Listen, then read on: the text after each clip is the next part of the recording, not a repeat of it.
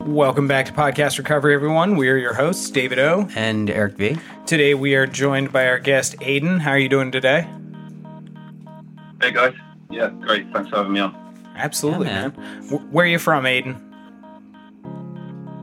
From Nottingham, England, originally. I live in North Yorkshire now, but from the land of Robin Hood. Huh. Nice. Awesome, man. Very cool. Well, I'm glad to have you from across the pond, man. When were you first introduced to recovery? Well, I've been listening to a lot of your episodes coming into this, and I guess it was about 14 years ago. I decided that I had to make some changes to my life. I've been, in the grips of drug addiction for over 10 years. I'd made a decision in one moment to sort of try and, go abstinent and stop doing drugs. Mm-hmm. And, that's still happening 14 years on. And there was many sort of different things that I've tried to do. I'm more a collection of sort of tries and fails and things that sort of partly worked for me and things that didn't work for me. I guess I'm still on that journey, really. I'm still on that journey of trying to find things to replace drugs in my life. Mm-hmm. Nice. All right. And you said you've been clean for 14 years? Yeah. All right, man. That's awesome. Well, without further ado, I'm going to turn it over to you to share your story with us, so take it away. I was thinking about where to start this. Really, I can remember being addicted to things very early on in life. I was always quite impulsive. My life had a lot of complications in it. I was the youngest of 4 kids. Mm-hmm. My parents got divorced when I was sort of 4 years old. I dropped out of school when I was about 11 years old. Wow. I had an undiagnosed learning difficulty, dyslexia, which nowadays I like to hear people refer to that as learning difference. Mm-hmm. I think that's a much nicer way of putting it, and I relate to that. So I dropped out of school and didn't have any sort of formal education. I had a big lack of structure in my life. And really, I was kind of in a lot of emotional pain. I didn't really know who I was. I was going through normal teenage angst and identity crisis, but growing up in my life, I wouldn't say I was neglected, but my parents weren't necessarily on their A game for most of my childhood. And I kind of was left to my own devices a lot. And I was thinking, I was about 12 years old maybe, and it was around Christmas time. My mum had brought some alcohol into the house, and everyone had gone out of the house for some reason. I was on my own in the house, and there was a 4-pack of Budweiser beer. And you were drinking Budweiser in England? Yeah. That's the import, right? Yeah, that's good shit. Yeah, I guess that's an import to you guys. Yeah, that, and we used to have Miller over here as well, which is quite big over there, I think. Yeah. I'm sorry for that. It's okay. It's one of those things that you have to try and then move on. Mm-hmm. And that's what I did with that alcohol, really. There was 4 bottles of beer, and I remember trying one. I remember getting about halfway through the first one and thinking, I really like this. Mm-hmm. And I drank all 4 bottles in about an hour. And I can remember my mum coming home and sort of saying, fuck, you know, what are you doing? You're 12, you drunk 4 beers. And I was just like, yeah, that's something I can do. Mm-hmm. So a bit of sloppy parenting, and she didn't really give me a consequence. And I kind of, around that age, I started drinking a lot. I started sniffing glue. I started doing lighter fluid. I started doing pretty much anything I could get my hands on. Yeah. Because I loved the kind of escapism, getting out of my head, changing my feelings. Mm-hmm. It was like when you're kind of young and you feel sort of confused and unsure, and you find that you can sort of change your feeling and change your mood with these things. Yeah. You're not thinking about the long-term effects. You're just thinking, this is great. I can just be someone else. Yeah. So around kind of 12, I started the slippery slope, really. Over here in England, they call it poppers. Like, it's like a sniffing sort of thing that gives you like a head rush. Mm-hmm. But I'd seek that out, and then I guess not long after that, I started meeting people that were smoking weed, and I started smoking weed. And, it's kind of true what they say that, cannabis is a gateway drug, because I got hooked on weed sort of almost instantly. Mm-hmm. I thought weed was amazing when I first smoked it. I was like, wow, I can be creative and imaginative, I can be a different person, and I see the world in a different way when I'm smoking. So I was like, had to have that all the time. Mm-hmm. But then that introduces you to drug dealers in England. So, you just want to literally sort of get into someone's house and, hand them the money over, get the weed and go home to your bedroom and put your records on and smoke it Mm-hmm. and have your high. But, drug dealers aren't that compliant. They also say things like, oh, I haven't got this, have you tried this? Or, I haven't got any, mate, but someone I know might have some. So you start moving in these circles and sort of chasing things, Mm-hmm. meeting people in associations. Within, so from the age of sort of 12 to 13, I've gone from sort of being an amateur, kind of trying to just get high and try and, escape, to being quite a sort of seasoned, sort of socially active drug user. Mm-hmm. I was using speed, I was using acid, and then kind of moving on a few years to being sort of 15. One of the things that I talk about in my podcast, I had a real crazy night, the night that Princess Diana died. Mm-hmm. She's coming up to, I don't know how many years it is now, 1997. I think it was 97, so 22 years ago. Yeah, so on that night, that was a real sort of peak moment for me. I accidentally, because I was an amateur, I thought that I'd scored some speed. And at that point, I could take sort of maybe 3 or 4 grams of speed, and I'd mix it up with coke and weed and acid. And I absolutely loved doing ecstasy at the time as well. I took about 1.5 grams of what I didn't know was base amphetamine.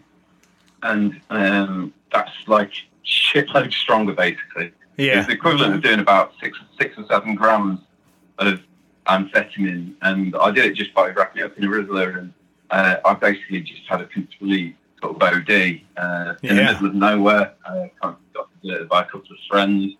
Ended up shitting myself by the side of the road, pissing my pants, and kind of thinking I was going to die.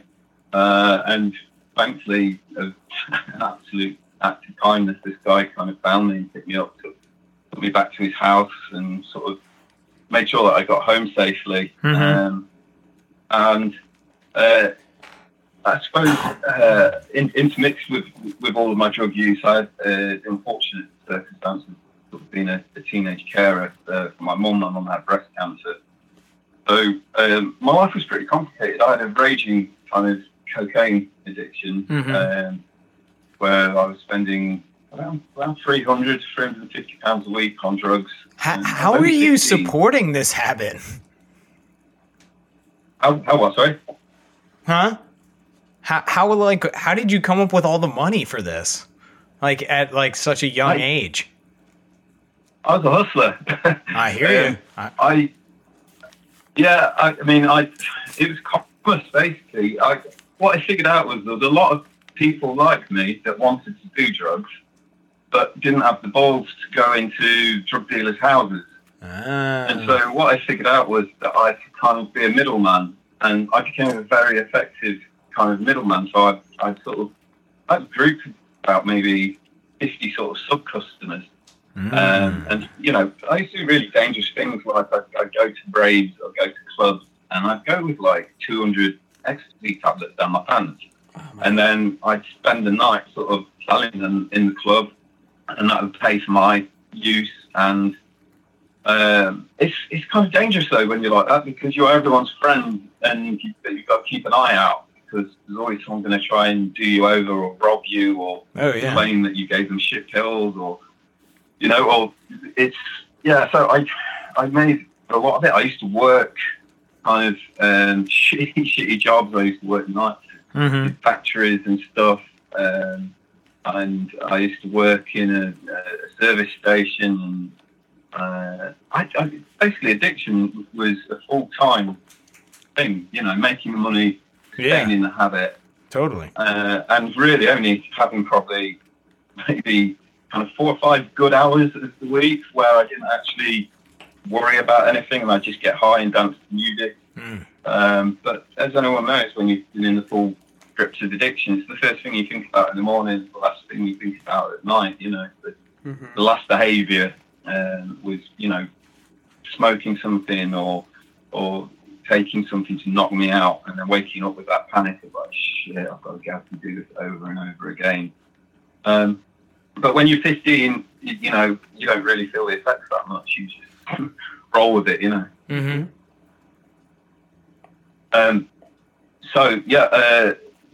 My mum died when I was 17. She died of breast cancer, and I'd managed to kind of suppress or sort of manage a lot of drugs out of my life, and I kind of, after she died, I went sort of more back into it. I think that's really, you know, when I think about it, I think that's where I got, it's an English phrase, but I got stuck into them properly after my mum died, because I was really messed up about that. And at that point in my life, I didn't have any kind of future plan or kind of idea of what I wanted to do with my life. So I just literally used to, I made my whole life about drugs, really, and scoring drugs, chasing people down, going in cars, text messages, and meeting up, and you know, constantly counting how much money I had and how much I owed, and, you know, trying to like eat and pay the rent and shit in between that as well. But I guess really it came to a head. I just couldn't sustain it anymore, and in some ways I feel really grateful. You know, some people don't have moments in their lives, you know. I don't know what your guys' experience is like, but I had a very clear moment when I was like, fuck this shit, I can't do this anymore. And it was like, there's loads of cheesy phrases you can throw at it, like a moment of truth or a moment of clarity, something like that. But I had a very deep, profound moment when I was like, you know, I cannot do this anymore. It's like I woke up, and it was like, you know what, I'm done with that. It was very easy to say I'm done with it, but I think part of recovery is then the actual hard work starts once you've made that decision. Because you then have to live your life in it, and sort of, it's like trying to sort of get yourself out of a car crash, you know, and sort of, you go, right, fuck, so I need to learn how to do everything again, but straight. And so, like, I have to learn how to go to social events and not get off my face. And I need to learn that, you know, if I'm feeling sad or like I'm worried about something, that an immediate thought is, you know, used to be just slam the checkout button, you know, get high, get away from it. And, you know, if that's every aspect of your life, relationships, your work, you know, and learning to look after yourself, learning to say, you know what, I'm going to have to actually look after myself, because no one else is going to do that.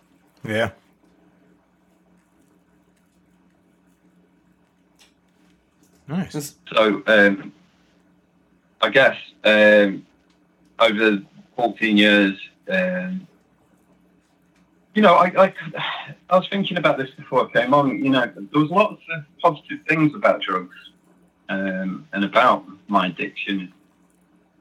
It kind of harnessed something in me, because I guess the whole time that I was grafting and kind of doing this sort of social networking and sort of doing bits of dealing drugs and stuff, I was actually using loads of skills that I didn't know that I could use in a different way. Mm-hmm. So, obviously, sort of protecting my identity a little bit. I won't say what my job is, but for the last 14, 15 years, I've been working with vulnerable people in one way or another. So I've worked with homeless people for a long time, young homeless people, often with chaotic drug problems, mental health problems, and dual diagnosis problems. And, you know, I still do that now. I still work with very vulnerable people who are kind of classed as victims in a certain way. And really all the skills that I was using to do drugs and sustain an addiction were completely transferable, because I had to be someone that could communicate well, have empathy for people, and be able to sort of strategize and sort of plan ahead and prioritize. And all of these things were kind of capable, kind of professional skills that were just being completely used in the wrong way. Yeah. So in some ways, there's a lot of positives to being a drug user. It kind of brought me out of myself. It made me into something. Mm-hmm. And again, I'll say it's like a car crash. You know, you have to kind of go, right, you know, let's separate what is actually shit and what doesn't work for me. And when I started to do that, I realised that there was some things in my life from that behaviour that I could actually use for a positive force, that I could, you know, and that was really scary to me to think, oh, right, so some people find it hard to walk into a room and just sort of talk to people they've never met before. And that was something that I could always do with drugs. Mm-hmm. And I found that I could do it without drugs as well. So, yeah. Cool. All right. Well, we definitely have some questions for you. Yeah. I'm going to turn it over to you, Eric. What do you got? All right. So kind of like going back to the start of your story, you kind of talked about, and I'm sure, things have changed obviously drastically with kind of like learning disabilities. Like, you were saying you have dyslexia, and, you had to dropped out of school at a young age, but, how do you think that having a learning disability affected your self-esteem at that age?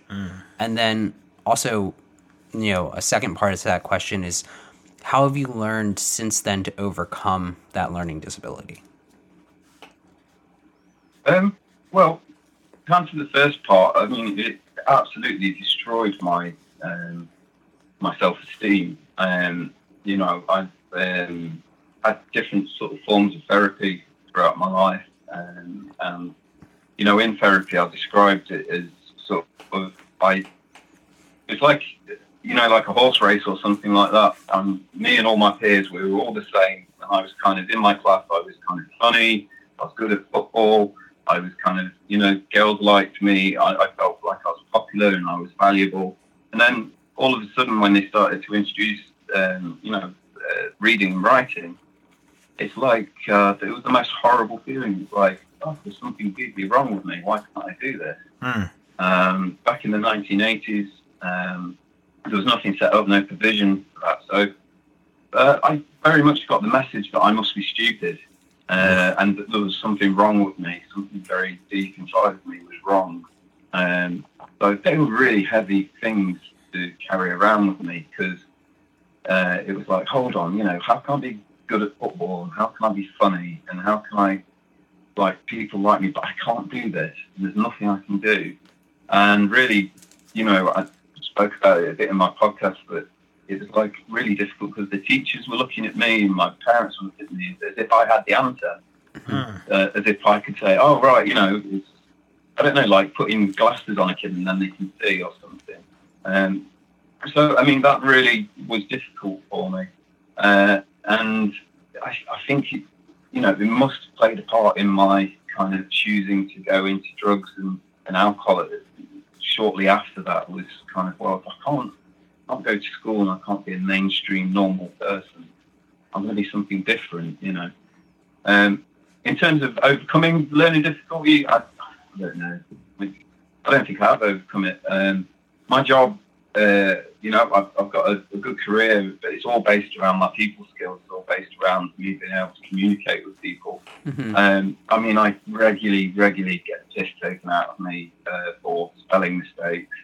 I do it all the time with my wife. I sent her a text message last week that said I really want to make things better instead of things better. And I had to send a really important email out once at my work saying that I excluded some homeless people from the service due to a high-risk incident.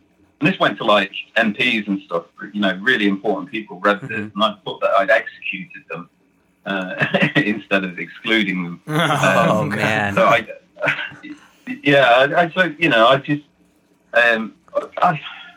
the thing is that dyslexia was in me when I was born. I didn't learn to be dyslexic. I was born that way, and you can't change it. I kind of like being dyslexic. It makes me me. Sometimes it gets me down a bit because, I've got like a 10-year-old daughter, and she can outread and outwrite me now. So that's a bit kind of strange when you're a dad and your daughter's like 9 and bringing home homework that is more complex than my brain can handle. But for the main part, I guess you adapt your life to play to your skills. I'd never be able to work in an office and just type. I'd never be able to write big long reports or do that. I guess I fully trust my intuitive kind of feelings, and it's guided me well in a lot of ways. It's why I'm also drawn to audio as a format, obviously, because sitting down and writing a book or something like that would be just overwhelming for me. So what I love is being able to just talk into a microphone and express myself, like direct communication. If I try and write, something happens from my brain to my hands, and I can't get the letters out, and nothing makes sense when I write it. So I guess I don't know if you overcome it. I think you learn to live with it. Yeah. Sounds like a cliche, but yeah. I never even thought of that. And people in recovery with some sort of learning disorder being more receptive to podcasts. Yeah. Huh. That's amazing. All right. All right. And you said, I think just on that note with a podcast, I think definitely, if you think most people that are in the grips of drug addiction, particularly kind of nighttime and the end of the day, people sort of black out, or they have a last hit, or they do something, they dose themselves up to get through that bit where it's like, right, I can go to sleep now. And for me, in recovery, one of the fundamental things that really helped me 14 years ago, it's no coincidence, I started to listen to like comedy podcasts and stuff. That was one of the things that I was like, I'm not alone, because that was a big fear for me, and a reason to get high was, shit, I'm on my own. I don't like being alone when I'm going to sleep. And, for 14 years now, I've had my headphones in and listened to pretty much anything, to get that feeling of not being alone, which drugs used to give me. So I think you're definitely on something there. Yeah. All right. That's a great point. So when you said, you sort of came to that realization that you just couldn't fucking live like that anymore, and you couldn't continue with your life revolving around drugs, did you consider going to treatment? Had you heard of different treatment centers, or how did that process go? Did you just strictly try and do it on your own self-will, or did you consider treatment and maybe it wasn't available? Well, in England at the time, there's obviously well-known forums, and I've been to meetings. I didn't stick at meetings. I didn't find it worked for me. If anything, I ended up wanting to help the people that I met at meetings, and kind of thinking, shit, you're really fucked up. So I did get something out of it, because I went and I thought, you know what, like I'm not as bad as that. Yeah. Which, again, I've said that to people before, and they'll really judge me for that, and they say, oh, that was you being in denial, because you didn't want to admit you're an addict. I was like, no, straight hands up, man. I was, my mental health was terrible. My physical health was terrible. I lost relationships. I lost a lot through being an addict, through addiction behaviour. But I've tried lots of things. Little things that I did is, they're all going to sound like cliches, but I started running, and that became like a great thing for me. It was like, I think in addiction, my experience of being an addict is, and most addicted people that I know, there's a kind of black and white thinking. It's like things that are either really good or really shit, or it's got to be yes or no. And that's, like using drugs is like that. It's that decision to say, yes, I'm going to use. That's going to help. And running was like a really positive thing for me, because it's like, that's definitely in the good column. Yeah. There's nothing bad about running. But then I find myself running like literally like 3 or 4 miles a day every day for 6 weeks. And I'd be like in pain in my legs, and I'm going, fuck, this is an addiction. Yeah. I'm addicted to running. I had this crazy moment. I was running, like, and people say this when you start exercising, you can think clearly. And I was thinking, I'm literally running away from my problem. Literally running away. Yeah. As I'm running, I thought I had something healthy, and I managed to turn it into an addiction. I managed to get to the point where it was like, I get twitchy if I haven't gotten for a run, and I feel bad. But essentially, in moderation, running is good for me. Yeah. I sought out therapy and sort of self-funded my own therapy. So I saw, psychotherapists on and off for kind of 3 or 4 years. And I think that was fundamentally the thing that allowed me to kind of stay with that decision to stop using drugs. It was an absolute shock to me when I first sort of realised how therapy can work for me. It's ridiculous. You're paying someone to listen to you. And in England, in kind of my upbringing, that was very much frowned upon, as in that's something that kind of intellectual rich people do, Yeah. I came from a culture of, sort yourself out, you don't need someone else to tell you how to change your life. But I absolutely recommend that anybody who is thinking about stopping drugs or is struggling with an addiction, that they seek out some kind of talking therapy.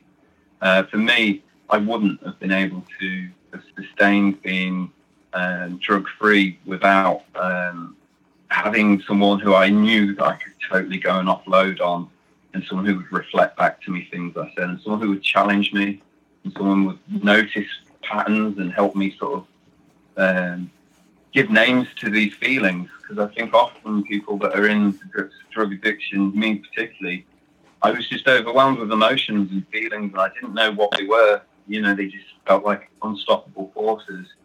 Now, and over the last 14 years, I can identify anxiety, and I can identify depression, and I can identify when I'm at risk of making a bad decision, or that, like with the running, I was able to go, right, this is becoming something that I'm having less and less control with. So there's that, and, it's a lot of sort of being a little scientist and trial and error, and, literally finding things to spend your money on that aren't drugs. So, yeah. Getting into vintage vinyls, it's amazing how many times you meet someone who has been in the grips of addiction, who's now like an epic mountain biker, or, they go bowling, or they started Morris dancing, or they're in a darts club or something. I think you have to try things. I tried doing all sorts of shit. I tried being an actor. I did volunteering. I tried being a singer in a band. I tried writing. I tried traveling.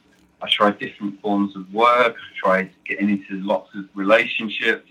And looking back, not many of them actually worked, but it was a much more honourable life, making genuine mistakes and being a human being and going, oh shit, that relationship was really bad, or you know what, I was a shit singer. Why did I think I could sing?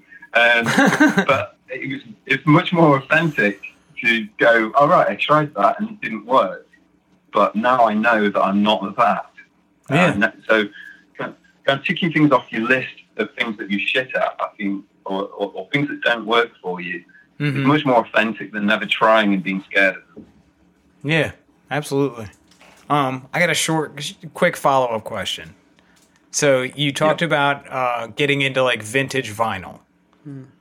Yeah. Okay, so what's your most prized vintage vinyl that you've collected? I've got a couple. I've got Nirvana when they played in England. Nice.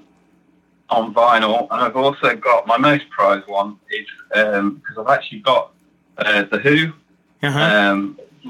live in Leeds. I've got that on vinyl, and I don't know how much it's going to be worth at some point. But I've actually got their rider, so like their what drinks they wanted in the chill out room beforehand and stuff. Yeah. So there's like a list of like Pete Townsend like wanted this and what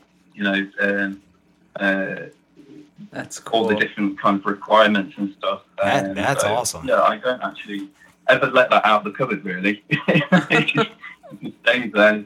It's one of them kind of maybe morbid things, but it makes me feel very secure in life knowing that I've got that, Yeah. No, that's awesome. Cool. All right. Over to Eric. All right. So, so this question is kind of, you started at a really young age. Not really, kind of like we both started young too. Yeah. So, but, there's people who start young, then there's people who kind of start like around the college, early 20s time, and there's people who start later. And like, I was always grateful for being someone who started young and was able to kind of, figure it out and enter recovery at a somewhat younger age. He's British. It's called university, not college. So, whatever. So, yeah. Are you grateful for kind of like, addiction was probably going to happen no matter what, right? Like if we go off that mindset that like addiction's in us and it's going to happen, are you grateful that it happened when you were younger?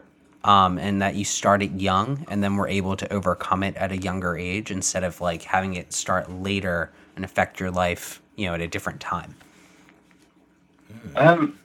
Yeah, I guess I am. I mean, I've never paid any kind of mental energy to that thing of like, are you born an addict, or is addiction in your genes? I don't care if it is or if it isn't. I just know that I was going to be an addict, and there was no two ways about it.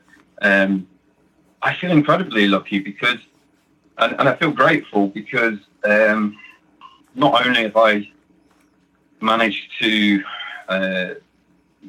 be drug free for such a long time, I've managed to actually have a career where I have these moments and interactions with people whose life is still completely destroyed, and I see, people who are just so mentally unwell and they're just punishing themselves with drugs.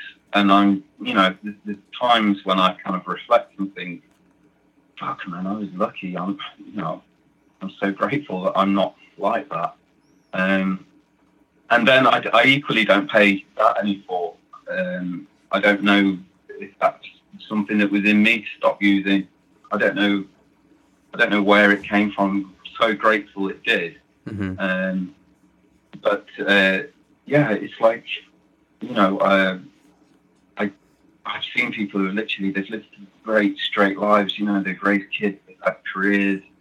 They've been sort of pillars of society, and really what you'd think is sort of grounded people literally have their first drink when they're like 55, 60, and they're full-blown alcoholics within months. I mean, getting a license taken away from them and losing their business, just literally rolling around with no clothes on. And I'm glad that that's not going to happen to me. I'm glad that whatever happens in my life when I'm older, I'm not going to be suddenly struck by something like that. Yeah. All right. That actually leads straight into my question. How has a difficult past? How is that, and dealing with addiction and now coming into recovery? How has that helped form who you are today, and how you've grown from then until now? In terms of how it's helped me grow. Mm-hmm. I mean, I guess I think myself. I can only really talk about myself. I think knowing that I have the capability to be an addict, and knowing that because I think you don't ever stop being an addict. You don't stop thinking like one. Mm-hmm. You just stop behaving like one. Yeah. And so I think I've got quite a strong amount of willpower, and it's probably verging on stubbornness. Mm-hmm. Because I think a big part of me stopping drugs was that I was so curious to see what I could do with my life. That was the thing. I was so curious to say, you know what if I do this a different way? And I'm still on that trip, really. Mm-hmm. So it gives me great sort of hope and kind of inner resolve to say, you know what, I'm still on this trip of I know I'm not going to die. Because I thought I was going to die. Yeah. I honestly thought that I was, probably going to die before I was 30. And I didn't know how or when. It was just be that one day I would go too far and I'd fuck up and something had stopped working. Yeah. My heart would give up, or I can pass out and bang my head, or I don't know, I'd do something. And I guess identifying with the opposite of that and going, you know what if it's not about dying? What if it's about living? What if it's about choosing to say, you know what, I'm not going to rob myself. I'm not going to cheat myself out of the possibility of many possibilities. Mm-hmm. And so it's a very long-winded way of me saying it, but I think keeping that kind of inner strength and that one decision of I'm not going to go that way, because that would be unforgivable. To let my life end in that way. Even now talking about it, I feel so angry with myself. And I don't know, I might end up doing pretty much nothing in my life of any consequence, but that's still going to be better than just fucking, passing out one day and never waking up again. Yeah. All right. Awesome answer. Thank you. Cool. So this is my last question. So you kind of talked a little bit about this and, how your job kind of relates to being of service. But, if you could kind of expand on that, how has service to others, played a role in your recovery? And you answered a little bit about that, but I guess, how important is service to you and helping others? Well, for me, I realized it's like I said, I had all of these skills that I developed through using drugs and through maintaining a habit. But it felt like I had to use them for some good. And, I started off as a volunteer. I literally volunteered at a young homeless shelter in Nottingham. And I was there as a volunteer for about 3 months. And then they said, hey, you should go for the job when it came up. And they got me a job. 5 years later, I was managing a homeless project with 40 chaotic homeless people. So I really went to town on that. I went from volunteering and thinking maybe I'll be good at this to sort of, I had people that were full-blown heroin addicts and chaotic substance misuse. People I was responsible for their lives. If someone ODs on my watch sort of thing. And harm minimization and trying to guide people into engaging with services and stuff like that. The only thing that I can say really is it was all very intuitive. I used to talk to people and they kind of used to say to me, "Did you used to use?" And I was like, "Yes, I did use in the past." And they're like, "That's why you're like, you're a dude. I can talk to you." And I was like, "Yes, I am a dude, but I'm also the fucking manager of this project. And if you don't fucking comply with this, I'm going to kick you out because everyone deserves a chance. This is your chance." So I had this kind of really good connection with people where, they used to say that, they couldn't bullshit me because I kind of been there, So I would listen to someone for half an hour say, "Oh, the reason is because my dad abused me and this happened and that happened and this happened." And I used to say, "Look, man, everyone has a story, but right now you are here with me and you have an opportunity and I will help you. I will, this service is here to give people opportunities. And if you are transparent with me, even if you fucked up, tell me about it. And things will get better. But if you don't be honest with me and you tell me that, that you went out and you got mugged and really spent all your money on heroin, then, if you can't help yourself, I can't help you." So I guess, again, being sort of very long-winded, it was good for me, but I eventually took a step back from being quite so directly involved. And I now I do more sort of campaigning kind of sort of awareness raising and sort of more networking.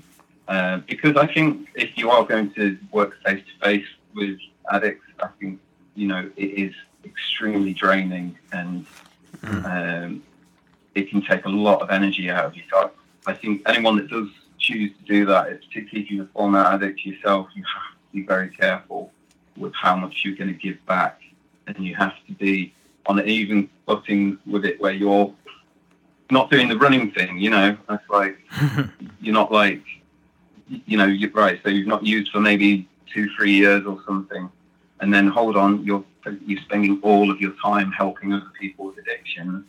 That can become a problem, But I think everything in moderation, and I think, it's a very honourable thing, that human beings have the capacity to open their hearts and their minds and say, "You know what, I want to try and help somebody else."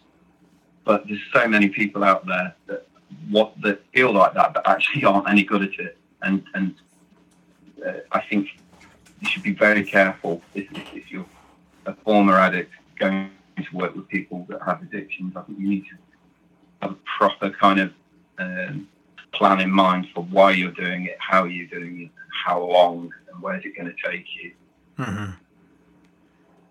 All right.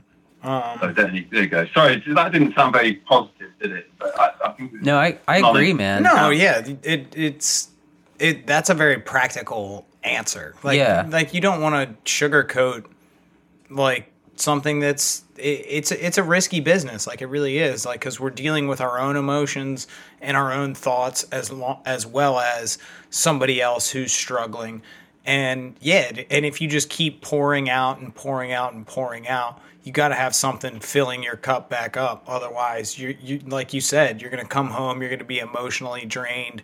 You can be down on yourself if like, because not everybody's going to stay clean, to be honest. Mm-hmm. And when you work with somebody so hard and like, because you're passionate and like you do care, and it doesn't work out the way you want it to or you expected it to, it can be defeating. So no, that was a perfect answer. Like it's not the addiction field and like the mental health field and the service, like true human service industry, or not even necessarily industry, just human services, is risky and it's not always positive. So yeah, you got to be. It's like being a doctor or being a nurse. Like sometimes people are going to die. You're not always going to be able to heal everybody. So no, that was a really great answer, man. Yeah, I mean, I came to the point of obviously being in a managerial kind of role. Mm-hmm. And one of the things that I had to do was read people's job applications when we advertised for a job, for like a support worker. And my kind of golden rule was the line that I hated the most in a job application was, I think I'd be good at working with homeless people because I was homeless myself once. That just used to irritate the shit out of me. Mm-hmm. It's very judgmental, but I would interview people, and I would genuinely find the people that were trying to help homeless people because they themselves have been homeless, were the people that I didn't want anywhere near the homeless people that I was charged with the care of. I actually wanted people who were ambitious and wanted to develop their skills, their people skills and their strategizing and their, capacity to manage risk and to, put skills in places like de-escalating and, using professional skills. So, yeah, I used to tread very carefully around anyone that I'll do this because it's happened to me, so therefore I can do it. Which I'm aware it sounds a bit kind of hypocritical, because there's me, a former user, sort of in that position, making that decision about people who shouldn't be in their care. But I think that does it does bear some thought. Yeah. All right. Well, this is my last question as well. I'm gonna we believe here at Podcast Recovery that there's infinite numbers of ways to get clean and stay clean, and not all of them are found in a fellowship or found in a book. And it's not necessarily a program that you have to follow and with black and white rules. And me personally, I believe that the human connection is probably the most important part of recovery. And you talked about that a lot in your story, like going to therapy, working with people. So how important is your human connection with other people, either helping other people or getting help for yourself versus necessarily reading something out of a book? For me, it's massive. I've read a lot of books on addiction. Mm-hmm. I've studied addiction. I had to sort of, for my job, Mm-hmm. I had to train and sort of understand more about how, the cycle of addiction works and relapsing, the clinical kind of model of it, it's like, but for me, it's like, to me, it's all about how we behave, how we treat each other, how we listen to each other, how we love each other, how we care for each other. And, a lot of that shit you can't learn from a book. Yeah. You have to live it. And so, look, the world is flooded with life coaches and gurus and people who say, follow me, I've got the answer. I could never be someone like that. As I sort of referred to earlier, I've probably got a very stubborn streak in me. Mm-hmm. So I have a kind of tapestry and collection of things that give me hope. And, it's simple, basic little things like I want to be kind because it makes me feel good, but I don't expect anything in return. Yeah. And I have a hard time with kindness myself. I don't like people being kind to me. If I ever get compliments, I dismiss them, Mm-hmm. And I've got a small locked away part of my brain for compliments that I access very irregularly. The human side of it is so important, because everybody is a role model for somebody else. Even if it's just 5 minutes, it's like just little things like making eye contact with people, smiling at them. letting them know that you care, that, you know, because when you're an addict, you are an island, you know. Addict is self-defeating behaviour. It's selfish. It's kind of towards sort of narcissism, isn't it? You know, of like, you know, I'm going to get high, I'm going to disconnect, I'm going to go to my special place. So when you spend a lot of time there and you come back off that island, you realise that actually you need to connect with other people, because they're your barometer for how you're doing in life. Yeah. You know?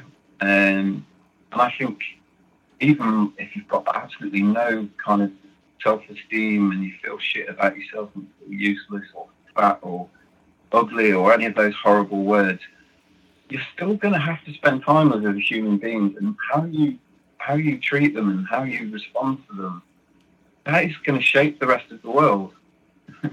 And so it's hugely important to me. I wouldn't say that I've ever really studied or read or received information that has completely formed a way of life for me, and I don't know if I'd ever be able to. So I kind of, it's self-generating, you know, it's like a one-man band for me. I'm like, if I keep being good to people and I can look after myself and I can look after other people, and that has to be better than the alternative, which is not looking after myself and then not being able to look after other people. I mean, I don't know, it's just coming to my mind, and I don't want to get political at all, but, you know, I listened to the audiobook of Barack Obama, and so I don't know what you guys' politics are, and we won't get into it, but at the end of his audiobook, there's this speech that he gave before he was president, and it's a very impassioned speech, and he was a great orator, Obama, but he said these words, he said, you know, I'm my brother's keeper, I'm my sister's keeper. And I was like, fuck, you know, those words resonated with me, because I thought, that's the kind of guy I want to be. You know, I want to have my sister's back, I want to have my brother's back, I want them to know that they can come to me and that I will defend them, you know, and I will look after them, I'll love them. I thought that was hugely powerful for someone who's going to be possibly the most powerful person in the world to just say something as basic as that. And clearly that resonates. It resonated with me just for an audio book. And I think that's a good motto for how to live your life, you know. Absolutely. All right. Fantastic. Great answer. I think Eric has a Twitter question for you from one of our fans.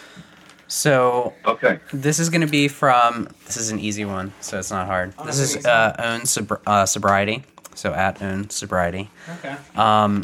And this is actually a question I think we were talking about the other week too. But they kind of, you know, and this is for everybody, this is more of a topic, but the pros and cons of, you know, either being anonymous or putting your addiction out there.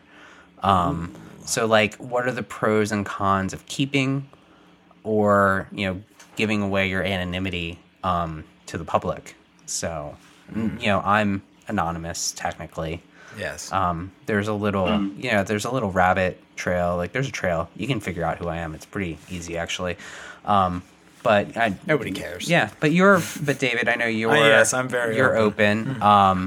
I'm out of the closet. But yeah, I mean, what do you guys think are, like, you know, from a pros and cons perspective of, you know, keeping your anonymity or, you know, being public about it? I relate to that in the way of I don't know if you guys know Ricky Gervais, comedian. Of course. So you know Ricky Gervais, he does those photographs of himself on Twitter in the bath. You know, and he puts stuff on it like, look at me, I'm a fat cunt. And then he'll really articulately then the next day in an interview say, if I do that, then no one else can do that to me. Oh, wow. You know, so it's like, I kind of identify with that. I mean, the main reason that I wanted to share my story was because it was getting tired in my head, and I didn't like the fact that it only existed in my head. And obviously, you know, my friends and family kind of know stuff. but I wanted it to be like a real thing that was separate to being in my head.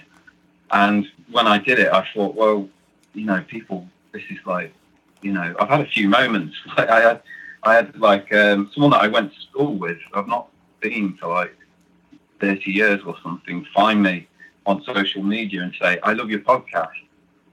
I didn't know all that shit happened to you. And then he sort of like, I was like, hey man, how you doing and stuff. And he's like, yeah, you know what, similar stuff happened to me.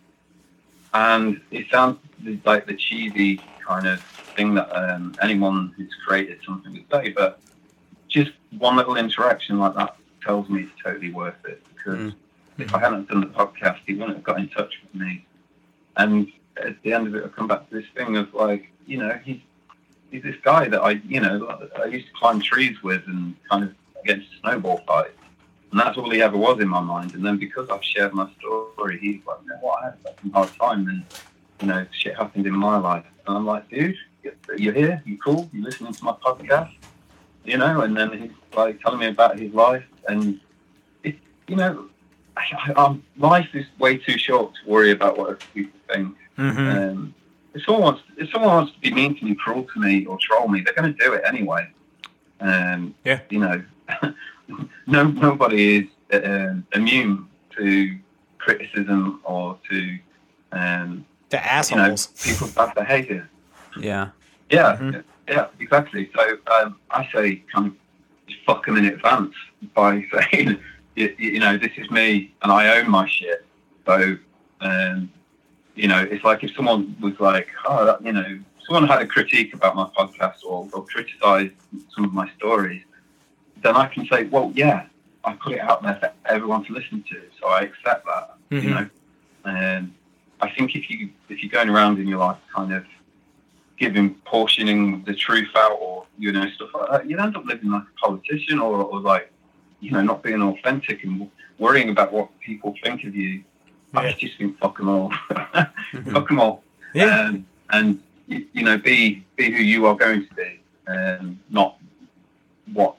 Don't try and be someone that exists to kind of please what other people think. You know, there's so much of that shit in the world, and you know, I can see it in young people a lot. You know, that you've got to constantly be fucking watching to make sure you're cool, you're legit, all your credentials down, the way you look, dress, your social media and all that shit. So I'm doing something completely the opposite. I'm openly telling people that I shit myself at the side of the road, and that like I got arrested, and that I fell asleep on top of my mother's grave and had to be dragged away by the police, and went to drug dealers' houses that I didn't want to, because all of that shit is part of a real story, and I'd rather that it was out there and that people can say what they want of it, rather than just me thinking, oh yeah, that's what happened. I'd rather it be out in the public, and that it's like, I don't know, it's the way they made it separate to me to help me move on a little bit further towards this trip that I'm on, I guess. Yeah, cool. And I'm definitely in the same boat with you. I'm a person, I'm all about pretty much full disclosure. Anybody who looks at my social media footprint and more of the podcast recovery footprint is going to have a lot of my face and my name on it. And I'm really okay with that, because just like you said, anybody who's going to judge me about like what I've done that's out in the open, we're all humans. Like we all have dirty little secrets and shit like that, but mine, for the most part, like, are out in the open, and like all the dirty parts of my life, they're out in the open air, and anybody who wants to talk about them, like the times I got arrested, the things I did, all that stuff, I'm more than happy to do it, because just like you said, it makes me authentic. I'm somebody who, like, I have tattoos down my arms, I have plans for a lot more.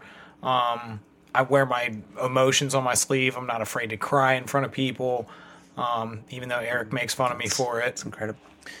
Yeah, so I'm not somebody that likes to hide who I was, because, again, when I put that stuff out in the open, people can relate to that. There's somebody who needs to hear what I went through. and needs to see what I've been through in order to maybe have their own realization, or have, like we talked about today, that extra person to connect with and feel like they're not alone. Because like you said, like addiction is it's an island, and you go off to your little island away from everybody else, but eventually like you come back to reality.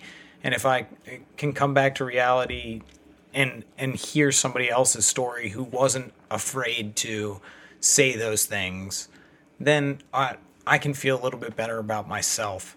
And it's just about living, like you said, like with the Barack Obama thing, being that change that we wish to see in the world, and not hiding in the shadows, because recovery wouldn't work if we were all by ourselves. Like, somebody has to be open, and like I understand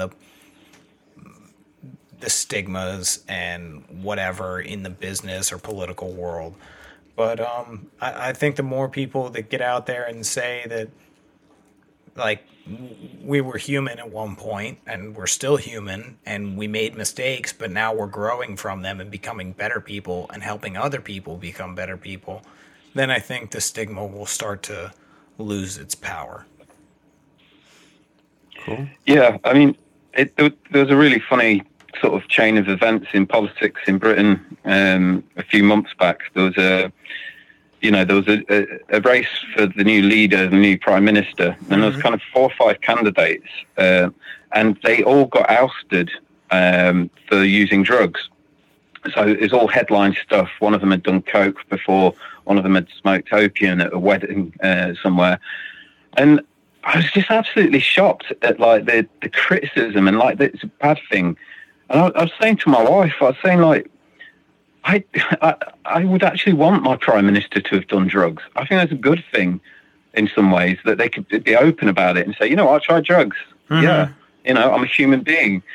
Why the fuck is there this stigma about it? As in, oh fuck, he did drugs, so he can't be trusted. Yeah. It's like fucking Winston Churchill was a massive cokehead, and he fucking single-handedly like fought off Hitler for months. Yeah, you know, it's like people that have addiction are fucking strong-willed, talented, creative, compassionate, loving people. Yeah, and there needs to be a recognition that, you know, it's a type of behaviour, and yes, it's an illness, and it can get really fucking bad. But I'm not having any of this shit about anyone that's done drugs is tainted or something like that. Yeah, I agree. Eric, did you want to answer it at all? I mean, I guess from my perspective, yeah, that's what I wanted. Is a point where, yeah, I would like to eventually be more open about it. Being in, I guess, the business world, there is a stigma, and I can't be fully open with people without, you know, being looked at a different way. You know, it's just something I'm personally not like able to disclose at this moment. Once I have some more tenure at my, you know, current company, and, you know, I might feel more comfortable. I might feel more comfortable, you know, letting certain people know.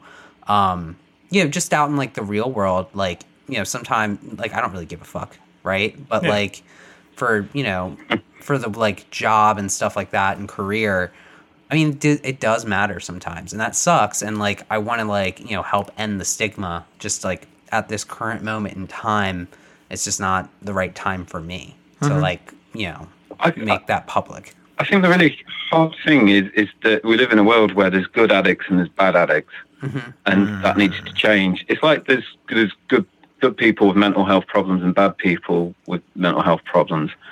It's like if you look at someone like Elton John, you know, who's just done this Rocket Man film, he's portrayed as like a saint for not being an addict. You know, he's got kind of like holy status for it. But the moment that someone kind of falls off the wagon or has a relapse or fucks up, they're a villain. Yeah. And that needs to change, because it's like, you know, look, if you've got a mental health problem and like you stop taking your meds, and then, you know, there's some kind of behaviour that starts, you go, well, of course they're going to behave like that. They weren't taking their meds, you know? they need those medications to function. And if an addict goes 14 years like me, if I, under the wrong circumstances, went out and decided to go on a massive cocaine binge for however long it lasted, the thing that I would need most is love and compassion and understanding that I did that because I was not behaving the way that I want to, and that I made a bad decision, or I fucked up. But the way that we live, it's so black and white. It's like you're either a saint or you're a fucking nightmare. You're oh, look at this guy. And that's what really bugs me about the way that we treat people with mental health problems and drug addiction. But fundamentally, it's about this thing of care and love. And okay, you fucked up, but we're still here for you. We still love you. We still care about you. Yeah. That's awesome. Yeah. I love that. I totally relate to what you're saying though, man. Like, if you're in an industry or, if you're in a place, you have to play the game sometimes, because you're thinking about your future, your family, your future prospects. So I think it's, it's cool for you to, you give people as much as you can trust them with, maybe. Yeah. So like you said you had a podcast and everything, like, where can people kind of find you and like, check out your stuff? So it's I'm on Twitter, Days of My Life podcast. That's available on iTunes and Spotify and all of that. There's shows on a little break at the moment because I'm working on a different podcast, which is more of a drama fiction thing called Room Podcast, which is hopefully going to get something out around Christmas time. But there's a whole load of new episodes of Days of My Life. This is me going through my 20s, and I think like at the moment I'm up to being aged like 22. I was just setting off to go to India to go traveling and kind of starting to get to the point where I was going to change my life and turn my life around a bit. But yeah, Days of My Life podcast, you can find me on Twitter and all kinds of different search engines, I guess. Nice. All right. Nice. Well, we would like to thank you one more time for joining us today. We really appreciate it, man. Hey, thank you. It's been great. It's great to talk to people. I'm still amazed that we live in a world where you guys are on the other side of the planet to me and we can talk like we're in the same room. And I think you guys are doing great work. It's really valuable, and I listened to about 20 of your episodes in the build up to this to try and get familiar with you guys, and I think you guys need to do some self-congratulations as well, because it's brave what you're doing and it means something to people, and it's inspirational to have people out there that are committed to this, because that's what we were talking about, wasn't it? Looking after each other. And I think that's what you guys are doing, by sharing and including people. I think it's a brilliant thing that you're doing. Thank you. Thanks, man. I really appreciate that. That almost teared me up. You hit me right in the heart, man. We're going to give you a quick minute to talk to anybody who's out there listening, who's struggling, needs to hear that message of hope. What do you have to say to them? I think if you're ever at that contemplation stage of, I want to change my life, or, this is out of control, or,